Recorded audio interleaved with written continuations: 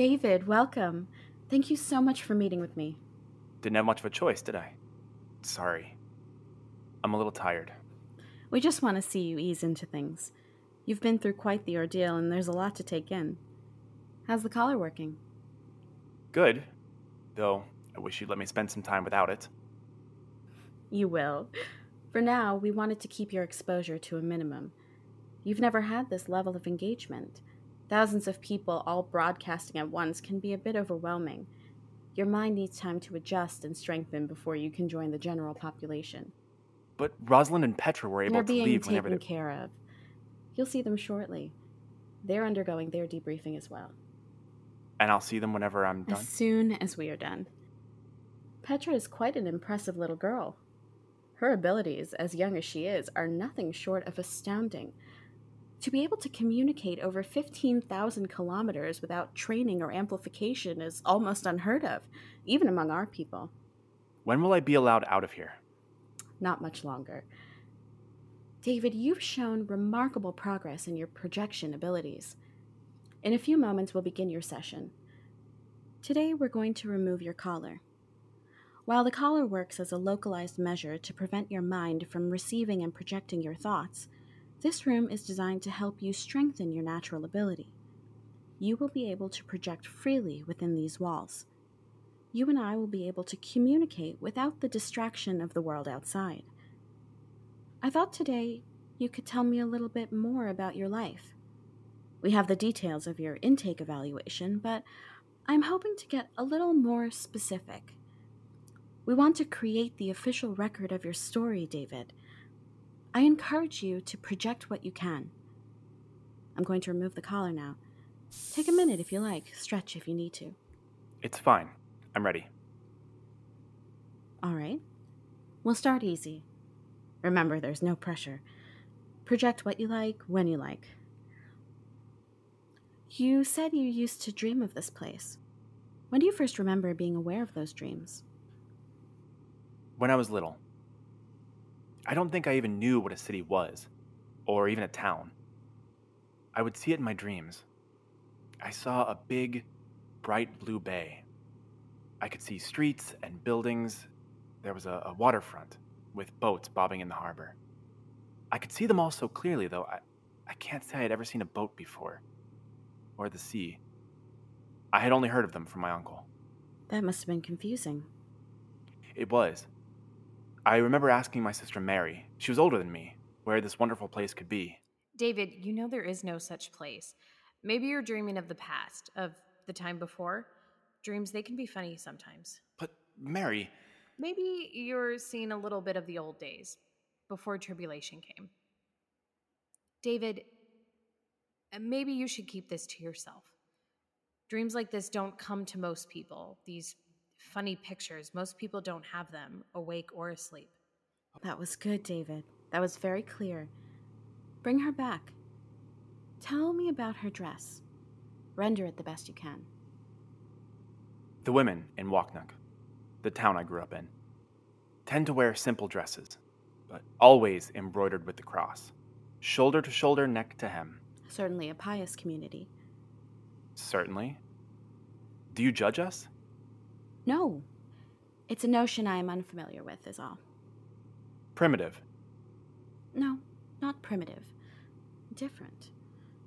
I don't mean to imply... It's all right. It's all we knew.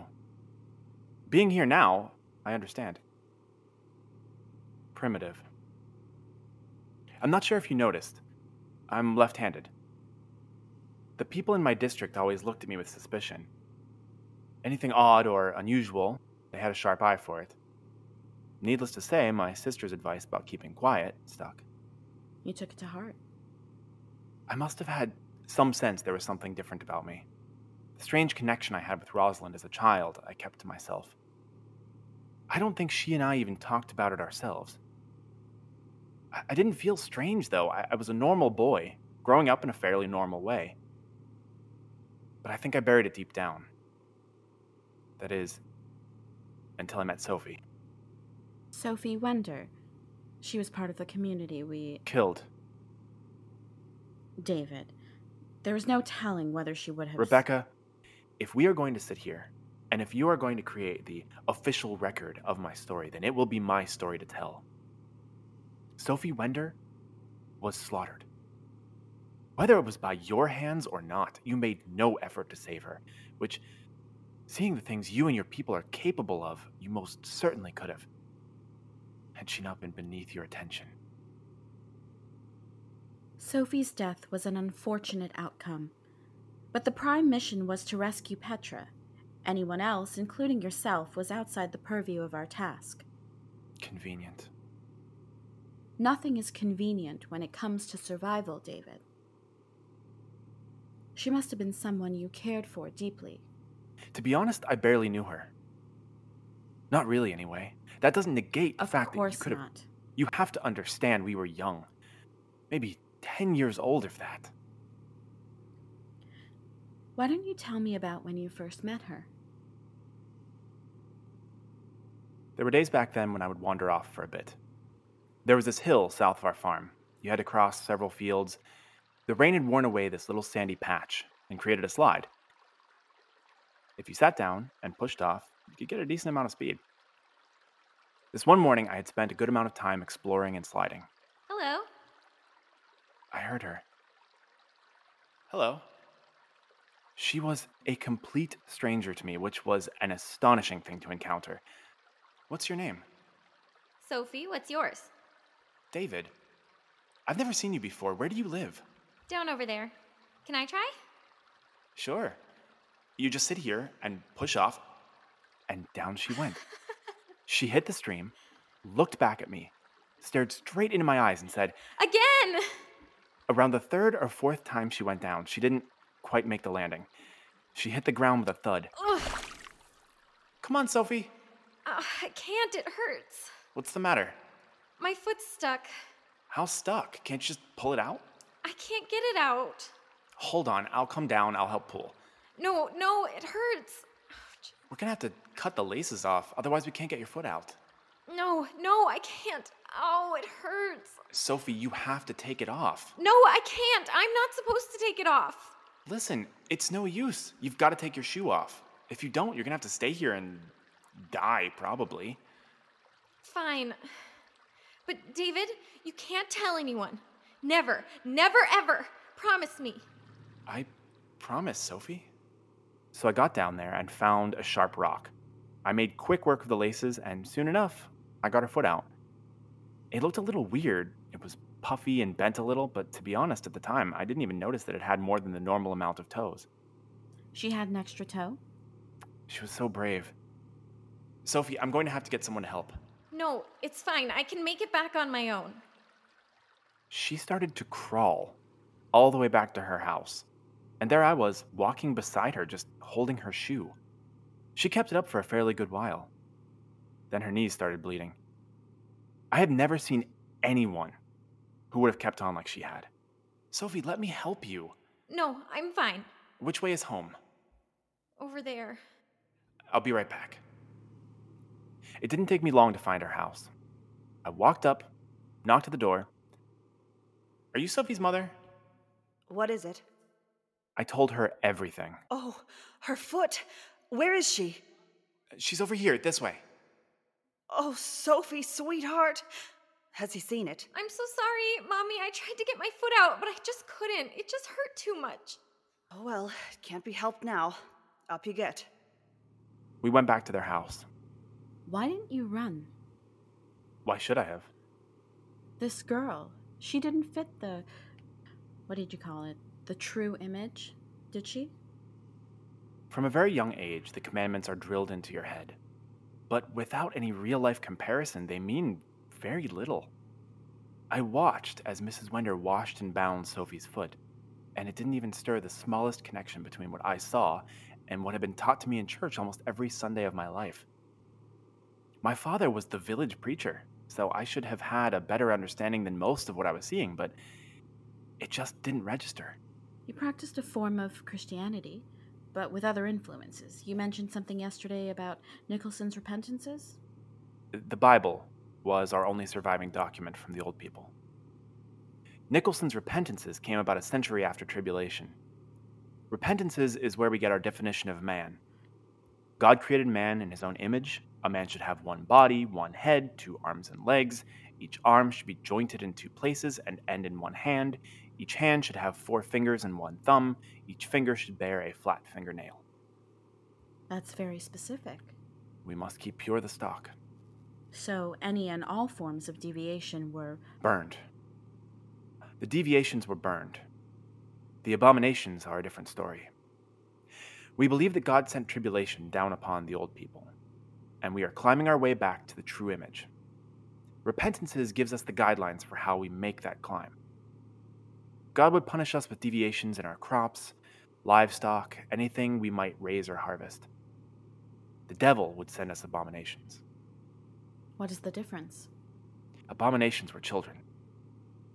Children who did not fit the true image. They were seen as the devil trying to infiltrate. But the devil is imperfect. Any child born outside the true image was considered to be soulless. The child would be taken away and never seen or spoken of again. And I believed this. I believed in the power of our Lord to send his justice upon us. I believed the tales my mother used to tell me of the people who lived in the fringes. I believed them all without question. Mrs. Wender, she must have been terrified. She must have known who you were. Not by sight. But she was scared. I could feel it. Distressed. You can't blame her. But she was kind. She invited me in. I watched them. They went upstairs. I took advantage of being alone to investigate further. Their house was a bit smaller than our farm, more like a cottage. But there was something about it that I enjoyed. The entire place had a feeling that made you feel comfortable. It was a friendly feeling. Mrs. Wender came back downstairs. I could see the concern in her eyes. She grabbed my hands and looked at me hard. For some time, she sat there as if she was trying to read something in me. And I could read her. Her anxiety came through strongly, but also her kindness, and a strong sense of love that surprised me. I could recognize it, but there had been no previous sign that she had the same intuition that I did. So I thought back. I focused as best I could, trying to reassure her, but it just didn't register. David, you like Sophie, don't you? You must like her to have shown her such kindness. I want to thank you. You're a good boy, David. Thank you, Mrs. Wender. I think Sophie is incredibly brave. Her foot must have hurt a lot. I need you to keep a secret. It's a very important secret, but I need you to keep it, for Sophie's sake. Yes, of course. You saw her foot? Her toes? Yes? Well, then you know the secret. You must not tell anyone. The only people who know are me and her father. It must stay this way, David. Of course. No one else, no one at all. If anyone were to find out, well, David, people would be very unkind to her. We have to make sure that never happens. It is very important. Because she has 6 toes? Yes. It's a secret you must keep, David. No one else can ever know. It must stay between us. Can you promise that to me? I'll promise. I can swear if you like. The promise is enough. All right, then. We'll keep it a secret and never talk about it again. Yes. Can I see Sophie again? If you can without anyone else knowing where you're going, you may. So I left. Soon afterwards, and I can't say how long after, that's when the tenets I learned every Sunday began to merge with my reality. And any creature that shall seem to be human, but is not formed thus, is not human. It is neither man nor woman. It is a blasphemy against the true image of God and hateful in the sight of the Lord. Her toes. She was an abomination. She was a little girl. She was an ordinary little girl. There was nothing frightful about her, yet, according to the definition, she was an abomination and must be cast out.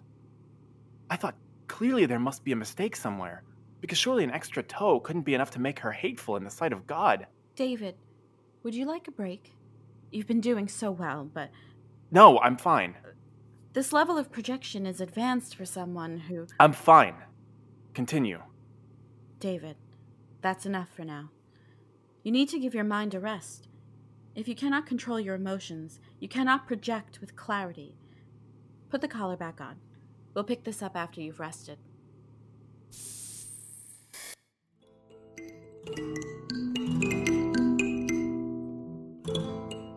The Chrysalids by John Wyndham is licensed by Paperline Limited.